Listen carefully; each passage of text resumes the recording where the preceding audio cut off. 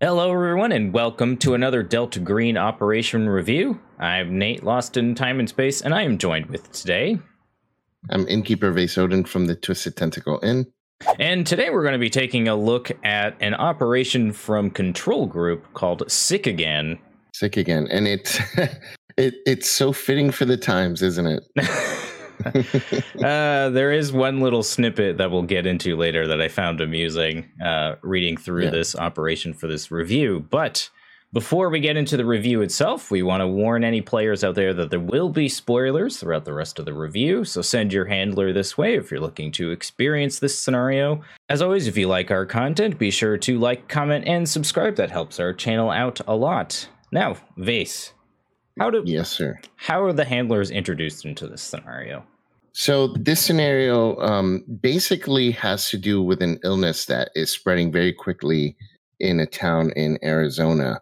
There's a pair of researchers who have been kind of getting into researching time travel, and they've stumbled upon something that actually Delta Green and Majestic had been working on in the 1940s and the 1960s. And it's the ship actually in real life. The ship was really a conspiracy theory, the USS Eldridge, that just disappeared in the middle of the ocean, this huge ship. And actually, there's a little Easter egg about it in the show Loki. In the second to last episode of Loki, the ship appears in the middle of this. Whoa. We're only spoiling one thing at a time here. Yeah, so if you're watching that show, it's going to be in there. But anyways, yeah, you're right. I shouldn't spoil more than that. But this USS Eldridge thing is it's kind of a famous thing that occurred in real life. But this scenario makes it a part of Delta Green experimentation, where they were trying to work on time travel. And the USS Eldridge reappears apparently, and somehow these researchers find stuff from this time travel experiments and run into it because they, by mistake, come across a signal that was sent from Delta Green and Majestic. So they start investigating further and experimenting further, and eventually they break through and actually make a connection into the future, and by mistake bring in a being from the future. It's just a woman, but she's so far ahead in the future that she's kind of evolved. She's very large and she has some strange features, but she's just a normal woman. But the time traveling apparently has something that was unexpected, which is there's these creatures, when you're traveling through time, they attach themselves to you, and it becomes a very highly infectious disease in a way. And that's what they brought over. They end up getting sick and dying, and then the disease spreads very quickly across this town. And that's how the investigators get involved. The pre-generated agents, or researchers as they're called in this operation, are members of the CDC who have been brought in through an email from an emergency call from Dr. Fitz Strickland, who's one of the physicians at the local hospital in Hudson's Well, Arizona, which is where the scenario takes place. And then they're called into action, and they're debriefed once they get there from a local police officer. The important thing to note here is that just like with all the other scenarios in Control Group, the Control Group is a book from Delta Green that's intended to bring agents into Delta Green. It's not necessarily a book for new players, but it's a book for new agents and kind of creating their backstory of how they ended up running into Delta Green and becoming Delta Green agents. This scenario, when the agents are brought in to investigate this virus and this disease, they don't know what Delta Green is. They're not part of Delta Green. They literally are just CDC employees and CDC researchers. As Vase said, they're not as a part of the program yet, so they don't have the resources that Delta Green would have either. They don't have access to weapons very easily. They don't have like a hotline that they can call when shit hits the fan. So the researchers are very much on their own in this operation, which is an aspect I really like. So when they arrive in town, they'll be quickly debriefed by the police chief, who will lead them to the hospital, and from there they can conduct their research pretty much however they wish. But the scenario recommends that you break it up into 4-hour segments, with the players being able to do 1 or 2 actions depending on what they choose to do. And even though it feels a little bit mechanical and gamey, I think it works best that way. If you don't use that recommendation of breaking it up into 4-hour segments, it can turn pretty hectic. So I highly recommend that you follow that recommendation. Break up their actions. Ask each player, what are you doing for this 4-hour block? What are you doing for this 4-hour block? Keeps things consistent, keeps things easy to track, keeps things easy to manage, because this scenario gets out of hand very, very quickly. There's a lot going on at once. And it's a sandbox too. So the agents, or the researchers, I'm going to keep doing that in this whole review. The researchers have a lot of options, and they can do whatever they want, kind of whenever they want. So you have to be prepared to let them do that and be able to come up with answers on the fly. So this operation is definitely going to require some bookkeeping on your end as the handler, but from there, the agents can do a various amount of activities, and the operation lays out what they can find depending on what they do. It goes over calling Dr. Fitzstrickland, who is their emergency contact, who has developed this, or has contracted this disease, and is, by the point when the agents or the researchers arrive, he's going to be probably locked up in his office and feeling pretty ill. So they have the option to do that. And there's also a few other patients and personnel at the hospital that have contracted this unknown disease and are at various stages of development with the disease. And the operation goes into pretty extensive detail on the types of symptoms that the various people have, what their stage of development is when the agents arrive. And it goes over a lot of the mechanical aspects of how this disease affects a player or an NPC. Yeah, each stage provides a different group of symptoms that you can roll a D8, and I highly recommend you do that. You roll an 8-sided die to determine which symptom they're exhibiting from a certain stage when they reach a certain stage. And you can roll more than one. So like, for example, stage 1 of the disease, they can have headache, coughing, vomiting, impairment of sensory and motor functions, and so on. And you can have them exhibit one of those symptoms or several of them, but never really all of them. That would be too much, I think. It does recommend that you could have them roll like 1d4 or 2d4, depending on their stage of development with exposure to this unknown disease. Now, one thing the operation also pretty quickly lays out is that the agents are allowed to name or kind of come up with a coined term for this unknown disease if they happen to discover a remedy for it. Yeah, and even though it says they can, it's extremely imperative that you do that you let them name it. As far as the development of the operation and the twist ending to really give a nice shock moment at the very end for your players, you have to have them name the disease. You have to. If you run this scenario and you don't have them name the disease, it's not going to have anywhere near the impact when they get to the ending of the scenario. And I'll explain why later when we get to that part, but it's extremely important that they do. And the scenario makes it so that they're the ones that pretty much get to name it. Like the way that it's set up, one of them is going to be tasked with that. The scenario, you mentioned that it's a big sandbox, and that's what makes this one a little bit difficult to run. And I definitely don't think it's one that you should run if you're a brand new handler. I ran it. This was the first Delta Green scenario I ran. And I wish I had a little bit more experience when I did. And I wish my players had a little bit more experience with Delta Green when we did. It was super fun and my players loved it, but it definitely took a lot more work and a lot of winging it in my case because I was new. So definitely it's something that I recommend is don't run this as your first Delta Green scenario. So then the disease is it goes through 3 stages, right? So by the end of stage 3, people start dying, right? Oh, yeah. And well before then, you're dealing with a decent amount of sanity loss, potentially intelligence loss. You suffer through whole slew of terrible symptoms. And if you happen to fumble one of these roles during a stage development, I'm not really sure what else to call it, but you progress through the stages of exposure, and yeah, you end up dying by the third stage, which is onset pretty rapidly. So once you contract this disease, you don't have much time. Which is now that you mention that, something else that I recommend when you run this scenario. Don't have the players roll for exposure to it, because they have to make a luck roll to see if they contract the disease. I don't recommend you expose them to it early, even if they come in contact with people that have it, because it is up to you. It really is up to you. Like, you don't have to force them to make their luck rolls right when they go to, when they first arrive in town, let's say. The researchers can decide to go see the victims that are in later stages. They can decide to do that early on. And if they do, they're going to be exposed to the disease if they're anywhere near the patients, which they will be.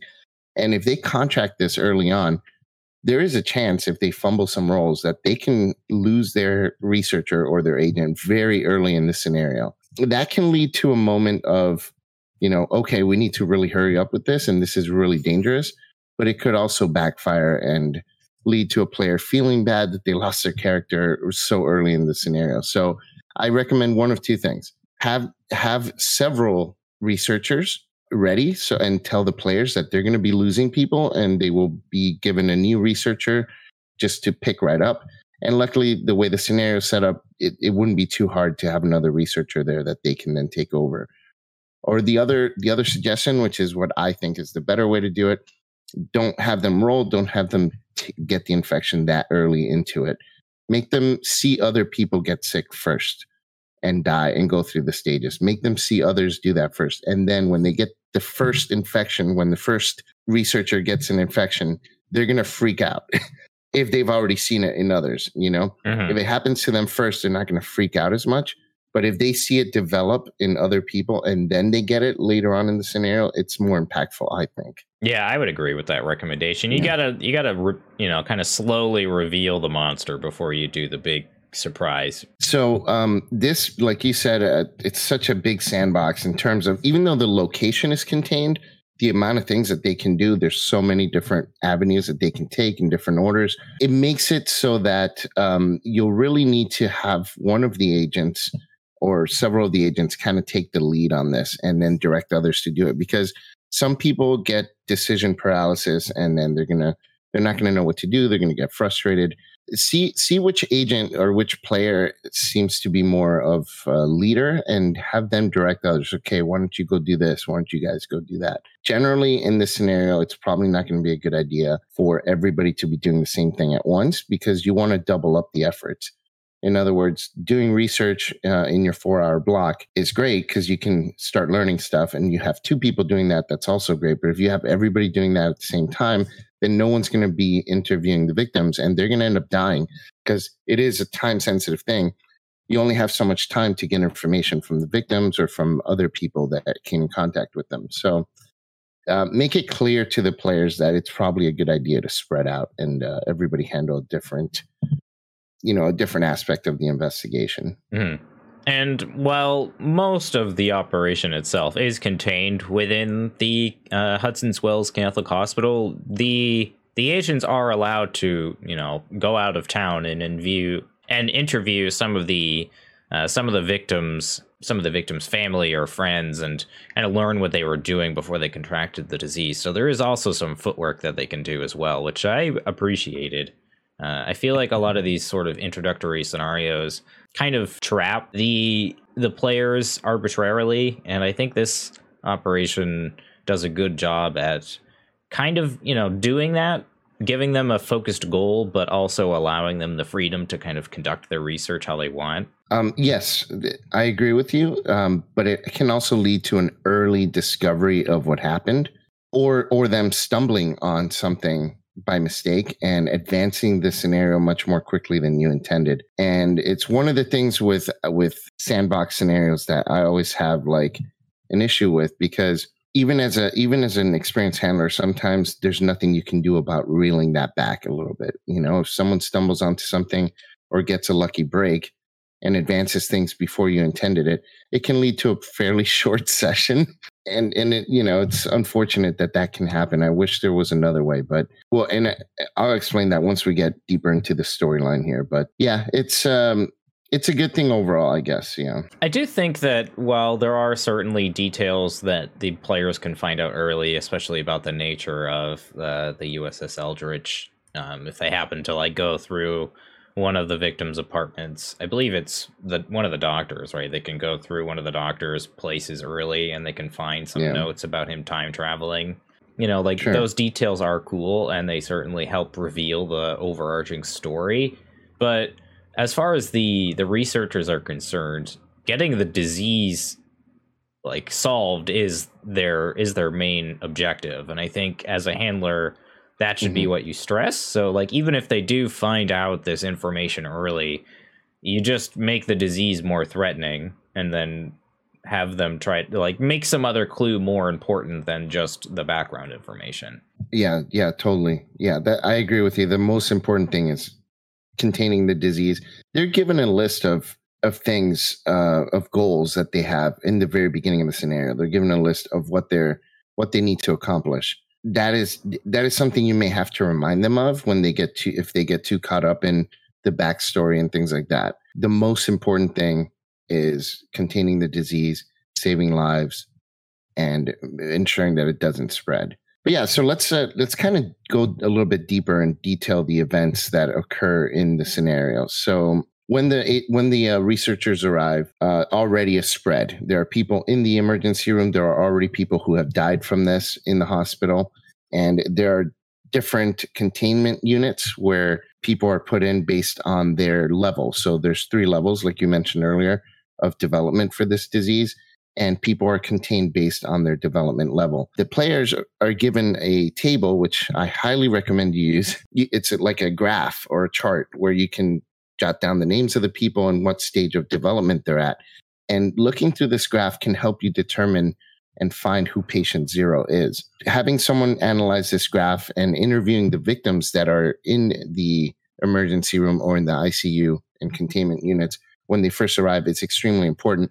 And that's what I was saying earlier. If the players don't get a chance, if they spend too much time doing other things before interviewing the patients that are on their way to the grave, they might miss the opportunity to interview them and get some important information as to where they were, who they may have contracted their version of the disease from. So this chart is extremely important to give to your players as soon as they arrive, so they can know exactly who is in which stage of development, and they can go and talk to the ones that are in the later stages first, so that they can get some information from them before they pass away. So that chart, I think, is integral to making this run properly.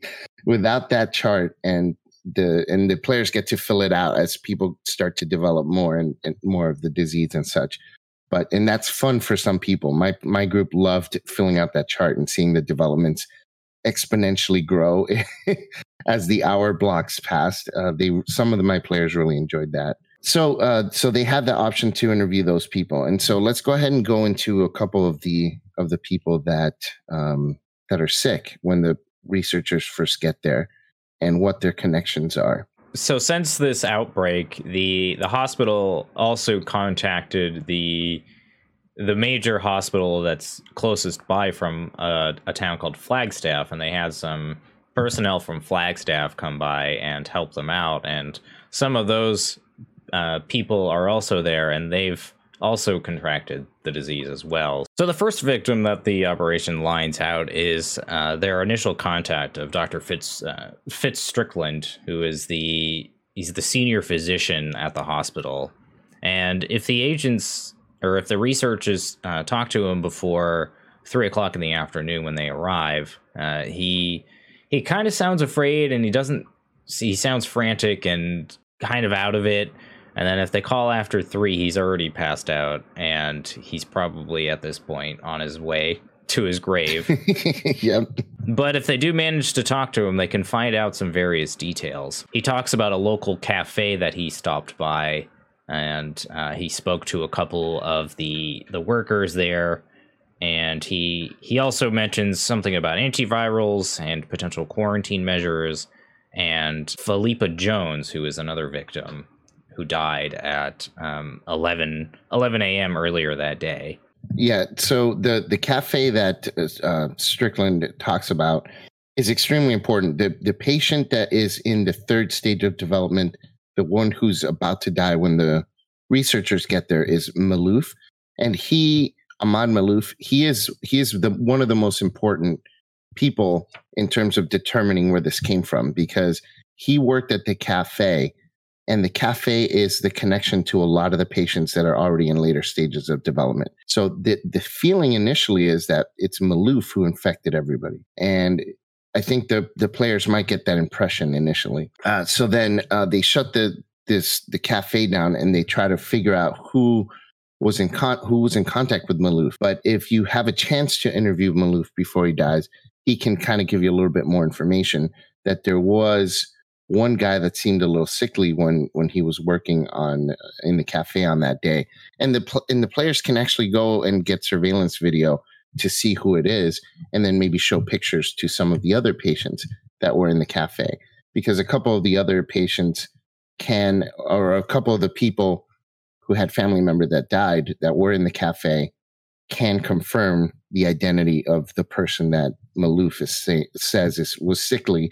And as it turns out, it's one of the researchers that actually were doing the investigating into the time travel stuff. So you can make the connection that way using the cafe, and it's one of the most important pieces of evidence or information that can tie everything together for you. One other way that the researchers can find out where this came from is there was a family who had some girls who were going door to door trying to get money for some kind of like school project or something. They were going door to door, and they were greeted by someone who looked very ill, and they also contracted the disease. So they can also narrow down who that was based on which area the girls were going door to door, and the researchers can end up following that trail, going door to door in the same housing area where these girls were going, and eventually find the house where the researchers are, or where the researchers made their big discovery.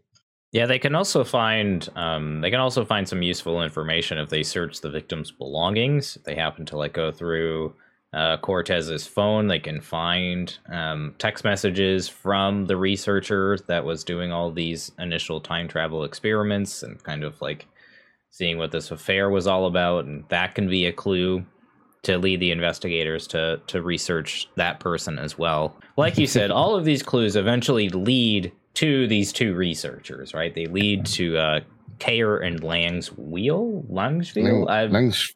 Yeah. I'm not sure if they would pronounce it that way if they were American, but anyway, terrible pronunciations aside, yeah. These two researchers, one of them is from Caltech, and another one is a physics professor who also worked at Caltech. So that's how they met, and together they started doing this time travel research. And like Vase alluded to earlier, that's how they accidentally kind of launched this being from the future into their timeline, and with her brings this unknown disease with her. The things that they can find out through researching these two will depend on various roles. It's strange how they were kind of shunned by the community, by the scientific community, and really what ends up happening is that Delta Green are the ones that kind of had a hand in that, because she was getting too close. So they turned her into a pariah basically, and made a mockery of her, and nobody took her seriously. So she got upset and started doing the research on her own when she lost all her funding and all that stuff. She basically became a laughingstock. They were doing studies into this ghost particle emissions, repetitive pops in space-time that were coming and going in like predictable intervals. And that's kind of what led her deeper into looking into this time travel stuff. And when you find some notes from her, she finds that when you do some kind of travel in time, that you have to close the loop. And then she does this. She draws this diagram, and there's a nice little nod to Doctor Who there in her little notes in her diagram, because she draws the TARDIS. Yeah, the TARDIS. That's what it's called. The players can kind of put these things together based on her notes, but I feel like it's still not enough information for them to really know what was going on. But once things develop later on, then I think the players will start to put two and two together. But when they first find the notes, it's going to feel like it makes absolutely no sense. Like what does time travel have anything to do with this disease? Even with the notes, I feel like they're sprinkled in with just a few things, you know. Mm-hmm. One of the more important notes that they can find is actually a video, an interview with the being that came through when they opened the rift into time. When the players, if they start looking into the researchers, they can end up in their apartment. And once they end up in their apartment, they find a bunch of notes, they find a bunch of files, including this video interview of the being that came through, the woman. And the woman, Thartha, is what her name is. She speaks kind of English, but it's a different version of English, like some kind of dialect, probably from the future as the language evolved is what I'm assuming that they're implying here. The interview kind of gives a little bit more information as to where she came from and how far ahead in the future she came from. When the players start finding all these notes and stuff, that maybe they start to put together that this disease was brought from the future. Eventually, in the apartment, they run into Thartha. And Thartha does not want any interaction with anyone because she knows that she brought the disease. And she knows that they're going to try and take her out because she is a danger to the current society. So she is well aware of what's going on. And she becomes pretty violent if you go anywhere near her. And more than likely, it's going to lead to some kind of confrontation.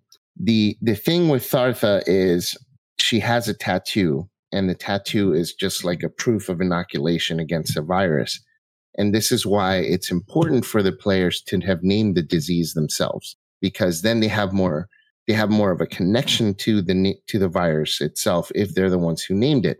And when they find Thartha, she has a tattoo on her bicep with the name of the virus and a date of when she was inoculated. So that's kind of like the twist ending that will really blow your players' minds once they see this, and it'll put everything together. The notes sprinkle in the time travel and the future stuff. They sprinkle in all this information. The players will not put two and two together more than likely. But once they see this tattoo on Thartha and they realize that the disease that they named, the name of their disease is tattooed on her, that definitely this woman came from the future. And it is the moment in the adventure that just like, whoa. Yeah, it's the big reveal, and as such, it does cost a sanity roll for the researchers. But while all of this is very interesting, it doesn't solve the cure for the disease. So that is still something the agents will have to contend with, depending on when they find Thartha and if they kill her or if they choose to lead her to the hospital or do something else with her. It's all kind of dependent on how the researchers choose to handle that situation. Basically, the most important thing they can do to try and end the disease is contain it so that it doesn't spread. They can try and do different experiments. They're not going to have a whole lot of time to do that. There is an MRI machine in the hospital, and even though using the MRI can actually cure the disease, they wouldn't know that, and an MRI is not a cure for anything generally, so it's not something that anyone's going to think of. But when we ran it, my players did end up using the MRI on a patient. And, jeez. When used the MRI, it could cure the disease, but it's so intense on the person that it can either lead to them dying or them going absolutely insane. Yeah, my players ended up using it on someone. The person nearly died, came out, the disease advanced, making them crazy, and then they took the gun from the deputy and shot 3 people before they were able to tackle the person. So I don't recommend the MRI being the cure. I do think it's important that you at least lead the agents, or at least some of the researchers, down the rabbit hole of trying to treat the disease, because I do think that makes the end delivery of the big reveal with Thartha that much more shocking. Without question, yeah. I agree with you, and besides, that's what they were sent there for anyways, right? Mm-hmm. Containment and to try and find a way to cure it or at least determine where it came from. So yeah, I agree with you. There are different ways you can try and treat it. Electricity seems to be the best way. The deputy has a taser. You can try tasering. But again, electricity can cure the disease, but it also is dangerous. It's not a foolproof plan. It can also lead to death or the disease advancing further. So electricity being one of the better ways to try and cure it, but also a very risky endeavor. The players also get like containment points when you're playing this scenario, and this will help determine the ending. So as a handler, you have to keep track of a few things. You have to keep track of who comes into contact with who, because the players aren't really going to know who's getting the disease or how it's transmitted. It's up to you as a handler. This is why I say it's not a good scenario for a brand new handler, because you're going to have a lot of bookkeeping, like Nate said earlier. You're going to have a ton of bookkeeping. You got to keep track of who comes into contact with who, make secret rolls, determine who got it, and have your own chart. So even though the players have their chart of, the developments of the disease, you're going to have your own chart, because when anyone is infected, they're in different stages. They may not exhibit some of those symptoms, and some of the symptoms that they exhibit may not necessarily be as obvious. So they may be developing and the players may not notice. So this is something you're going to have to constantly keep in mind as you're running this, in addition to handling what the players are doing. Anyone that comes into contact with anyone who is already sick, you're going to have to track that and make secret rolls. You're also going to be tracking these containment points for the players. There's a lot to keep in mind here. And it is definitely a scenario that's going to require a ton of paper and a ton of bookkeeping and such. How does Delta Green get involved with all this? Because so far it's all just disease and spreading and the researchers. So where does Delta Green come into play here? So Delta Green will eventually send 2 FBI agents to the Hudson's Well Catholic Hospital to start doing some digging of their own into the investigation that the researchers are going on. They're going to poke their nose into anyone's business, and depending on how the researchers handle certain events, the FBI agents are going to be much more direct and much more lethal in their methods of approach versus the researchers. Yeah, they're going to seem a little strange, a little off to the researchers, because these people work for the CDC. They've had contact with FBI before, and right away your players or their characters are going to notice that these FBI agents are not necessarily following protocol. Like you said, acting a little aggressive and a little different. Yeah, they take possession of all their records. They start doing digging. They start mouthing off to the medical staff and kind of like telling them what to do. They very quickly try to assume control of the situation. Like Vay said, they're very serious and deadly secretive about what their intentions are. So they're not going to explain themselves. They're not going to to ask the researchers for help with anything. If anything, they're going to get in their way and try to impede on their research. They have their own hazmat suits, and they have their own supplies that they keep in a black SUV outside the hospital. And if necessary, they will also take tactical shotguns with them. Yeah, and if the researchers decide to follow up or kind of investigate the agents and call their superiors and things like that, they start running into roadblocks as well. Mm-hmm. I mean, the typical Delta Green MOs, clearly their identities are something that they're trying to keep at low profile. So if any researcher starts trying to dig deeper into the agents, they're going to come to roadblocks, and it's going to seem even more strange, to be honest. So these agents, they are there to contain, and as if you've played Delta Green before, then you kind of know what they're there for. They're going to cover everything up, and they're there to minimize any exposure to the unnatural. So they will be extra aggressive if they ever come in contact with Dartha. They will try to kill her right away. Which they have the ability to, given that they have giant shotguns with them. So let me tell you what happened with my game. Dude, the way this ran in my group, man, this was just too much. So the FBI agents show up. They end up following the researchers secretly, and when they find that apartment of the people that started all this. The agents show up, right? As the researchers are knocking on the door, the agents show up, pushing their weight around. And one of my players is really aggressive. He's a murder hobo in my D&D group.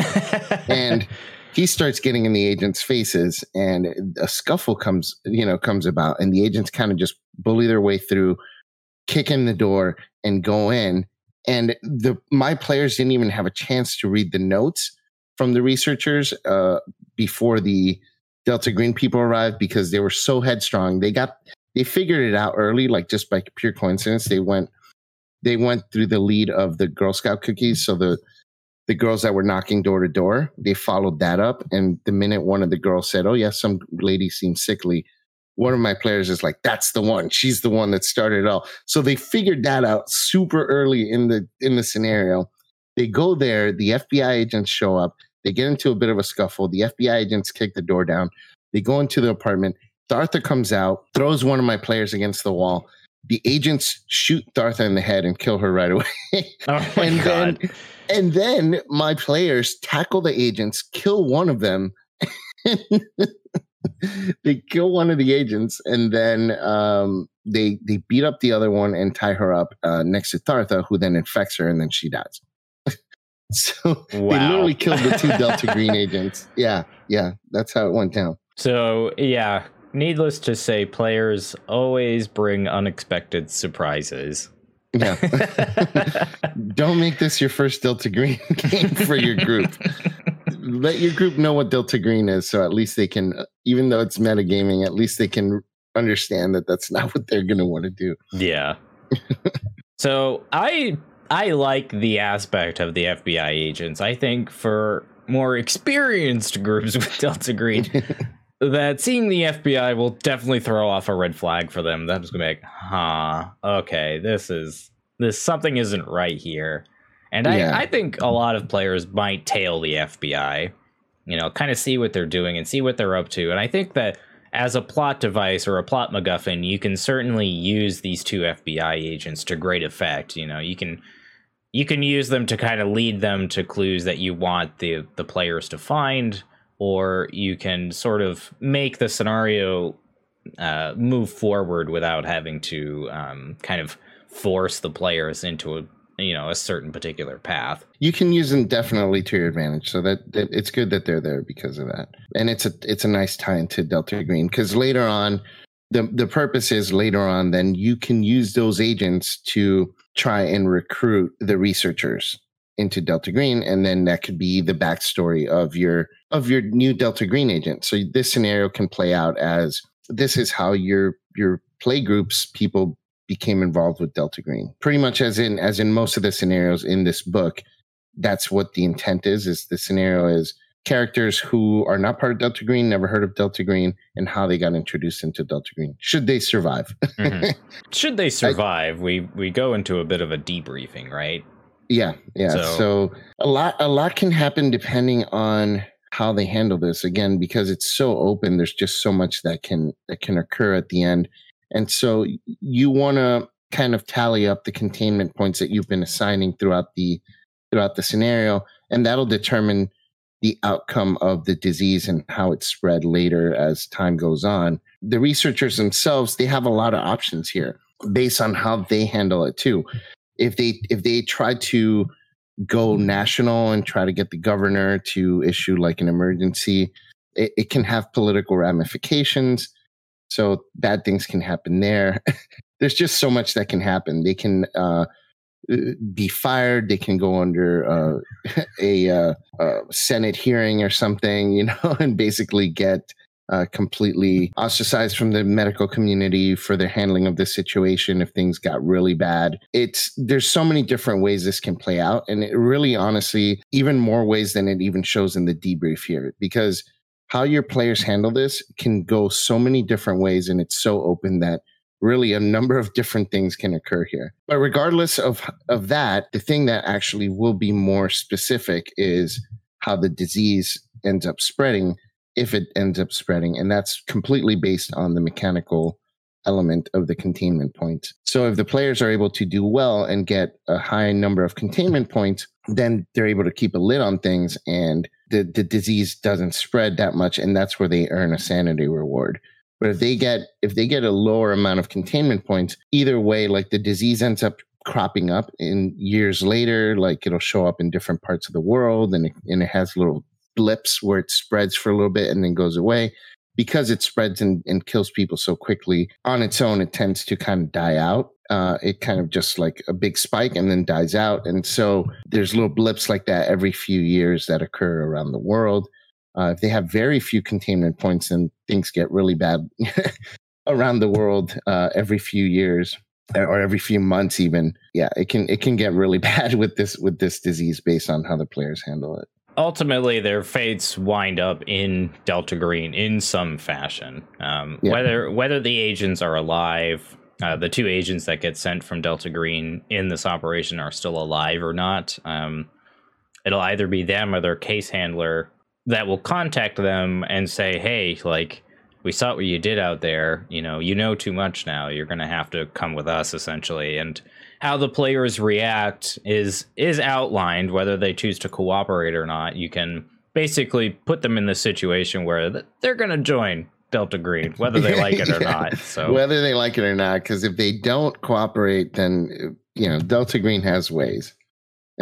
Yeah, they'll publicly embarrass the player characters, like calling, basically they'll lose their job, their career. They're going to be completely destroyed. Their lives will be destroyed, and they'll be discredited. So anything they try to do to expose Delta Green will make it look like they're just loony, and they'll get they're not going to be able to get that out there. Even if they try to expose them and say that, oh yeah, there's the secret society or whatever, they're just going to look like fools. Yeah, they're going to be like, the lizard people of the world, essentially. So, exactly. But that's really about it as far as the plot goes. The rest of the operation goes into statting out some of the key NPCs that the agents or the researchers will meet throughout the course of this operation, and then it gives you some really nice handouts and the development and research notes sheets that Vase was alluding to earlier that I would also very much recommend you give your players to use. And I would also recommend that handlers fill this out themselves as well with the hidden information that they need to keep things organized, because a lot of moving parts in this operation. So why don't we go into what we like about Sick Again? I love the disease portion of it.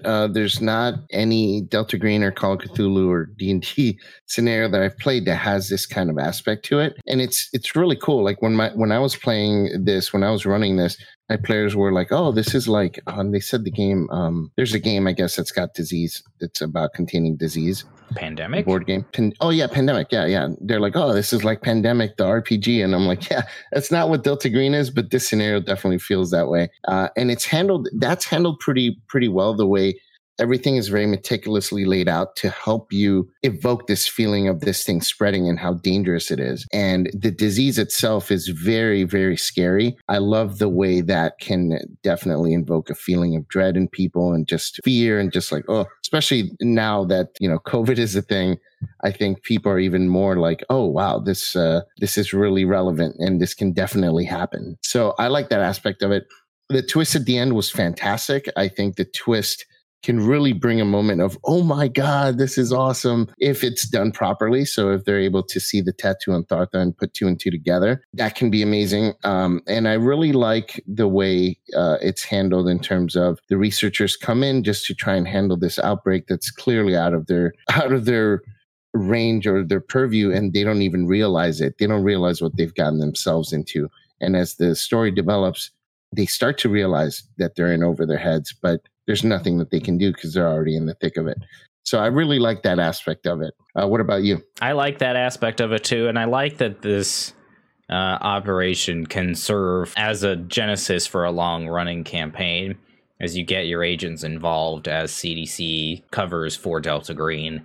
And there are a bunch of really awesome operations that involve the CDC with Delta Green. You have operations like Visid, Extremophilia, Last Equation. Those are all scenarios you could easily tie in with this scenario and make for a really interesting kind of research campaign style project, which would be fun. But another thing that I like is I like the handouts. I think that this is one of the better operations as far as handouts go. They're very well done, and they have a lot of nice little details about them that I really enjoyed. And I think that they serve the plot more than detract from it. That's one question. That's one criticism we've had of handouts in the past, is that once you start handing your players like journal entries that are 5 pages long, they tune out, and then the game kind of comes to a halt. And these handouts are short and they're quick, and you read them in a couple of minutes, and they're very concise in the information that they lay out, which is,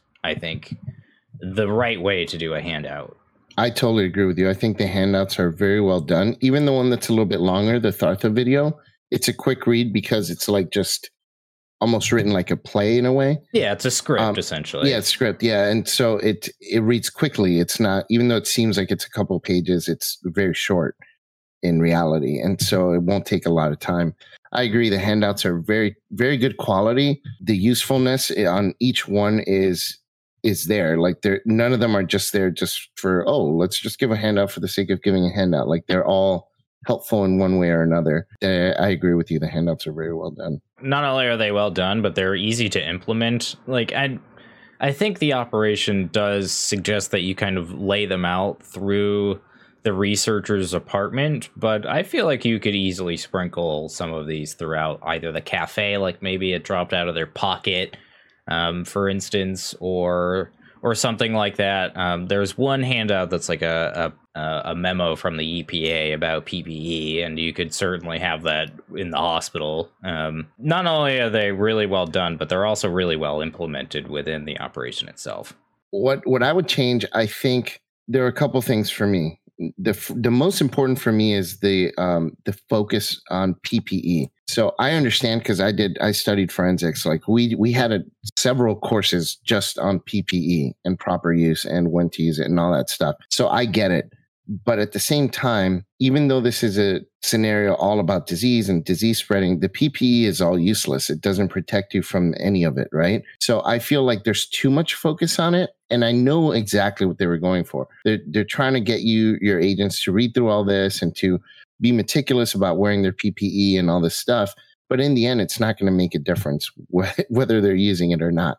So I think that instead of spending several pages talking about personal protective equipment, it should be like, okay, you guys are highly trained in personal protective equipment. You have a bunch of all this stuff, and just briefly break it down. You have this full suit, this, that, and the other, and that's it. And then there's a whole crew, like the cleanup crew afterwards, if you're getting anywhere near the infected people. Mention that early on in the scenario and mention it to your players early on and move on from it. Like don't go too much into PPE. I'm okay with the part where if like a suit tears, you lose some sanity, because that would freak you out. Mm-hmm. But other than that, spending that much time and I'm sure some groups are going to have their players like really get meticulous about what equipment they're wearing for every scene that they're going to be doing. So every 4-hour block, okay, I'm going to put this suit on and these gloves on and the self-contained breathing apparatus and all this stuff. Like assume that they're putting on whatever is required for the place where they're going,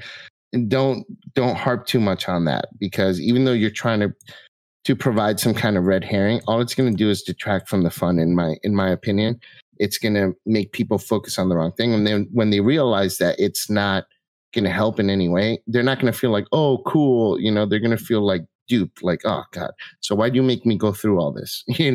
Yeah. So I think that such a high focus on PPE, even though it seems appropriate from a bird's eye view, in practice, it doesn't work the way you think it's going to work. Just kind of briefly mention it.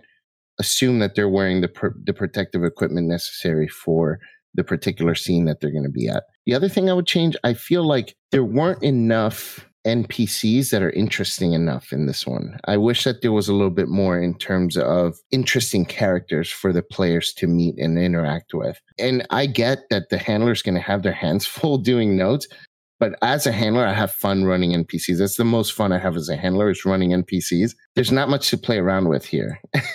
Yeah, you really have like the 2 agents, because... Yeah.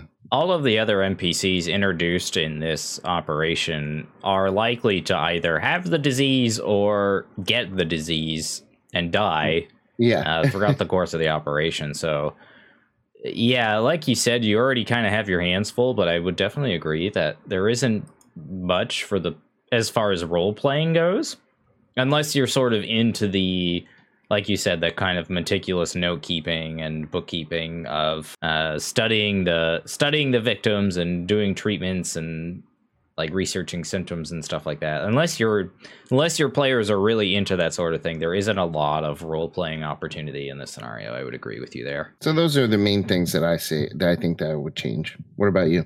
I think for me, one of the biggest gripes I had going through this operation was just the way the information is laid out throughout the operation. It feels very scattered amongst all the pages. The operation begins by kind of giving you a brief introduction, and then it immediately goes into the PPE.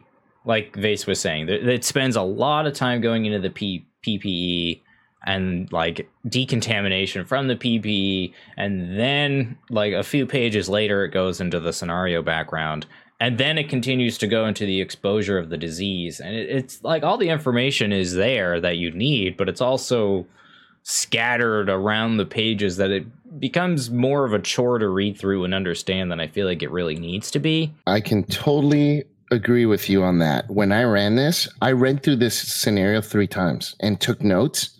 And then I printed the handouts and took notes on the handouts. Then I went back and read it. It definitely is one that takes a lot of prepping. So you're right. It is not laid out in the easiest of ways. There are some Delta Green scenarios where there are charts scattered throughout that help you kind of have a bunch of information that's pertinent all in one place. This does feel like it's a little bit all over the place. Yeah, like PX Poker Night, I think is a really good example of an operation that has that sort of detailed information. It has a chart that kind of goes over the hour by hour progress of what happens to the people on the Air Force Base, which I think this operation really could have used because of the time-sensitive nature of the disease itself. It would have been nice to just have that information very clearly laid out instead of kind of it being scattered through amongst various paragraphs and other pages. Another kind of gripe that I have, the naming of the disease itself, while I do think it serves the important narrative purpose that it needs to serve, I do think that at the very least you should have something to identify it with when the players start the scenario. Their case manager should call it something. I wouldn't just say like unknown disease. I would call it like Hudson's Wells syndrome or something along those lines that the players can at least reference it as while they're doing their operation, and then let them name it once they get down there and they kind of find some useful information and then have the big reveal at the end with Thartha. Yeah, I don't know. I know where you're coming from. I don't know that I agree necessarily. It's kind of a tough thing here because although I'm with you on the fact that it's weird that it wouldn't have a name yet once it's already spread. At the same time, if you have it be named in one way or another, like you said, the Hudson's Well thing, then you risk the players calling it that the rest of the scenario and not bothering naming it with a proper name and just keeping that name. And then it's not as impactful. Like that, I feel like the naming of the disease is something that has to be done by the players so they have that connection. Like I came up with that name and this lady has it tattooed on her arm. Hudson's Well, like if they already had named it when they get there, I feel like they won't put as much thought into that when they see the tattoo. True. But I do feel that there are going to be players that name it like poo poo papa disease or something. They're going to try to name it something stupid. And my group did too. My group gave it a dumb, I can't remember what it was, but I remember it was a really stupid name, but that's why it made such a big impact because what else could it have been on her arm? Right. And it's, like that to me, it's just kind of silly. In a way that I don't think Delta Green handles very well. Like, I think you could do that in a Call of Cthulhu scenario, for instance, because like you said, that the tone of that game is a little different, but Delta Green is a very gritty game. And I think once you kind of introduce that silliness component to it, you're kind of dampening the mood a bit, I think. I agree with you. This was our first game. My group had no idea what Delta Green was. They went kicking doors in and murder hoboing everybody, and then I had to teach them a lesson. And then they realized what Delta Green was afterwards. Like, you know, so it was, that's why I always, when I talk about introducing Delta Green to your play group, if you play like other games that are not Call of Cthulhu, people from Call of Cthulhu will get it. But anyone who plays like D&D or other stuff and tries to get into this game, it's hard because your players are going to be used to killing everything. And so that's what happened to us. So the only reason they named it something immature was because this was the mood that they were expecting because of D&D. And this should have never been the first scenario we played. But here we are. But I don't know. I think not all groups are immature like that. You know, not all groups are going to name it Poo Poo Papa or whatever. True. So, I mean, I think it just depends on the group. I think giving them the power to come up with that is so important. And I think that most people, once the seriousness of the scenario is in play, I think most people take it seriously enough to name it something serious. Yeah, one would hope at the very least. So true.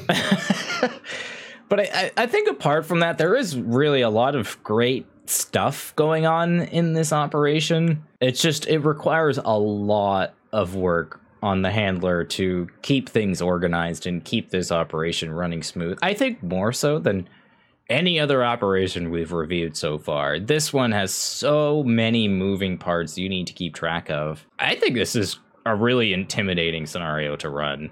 And I'm very surprised that you would choose this as your first one. Yeah, it was crazy of me, man. I mean, overall, it didn't go super well. You know, my players had a great time, but there were a lot of elements that could have been done better if I had more experience with Delta Green when I ran it. So I, again, reiterate, don't run this as your first Delta Green scenario. Do not.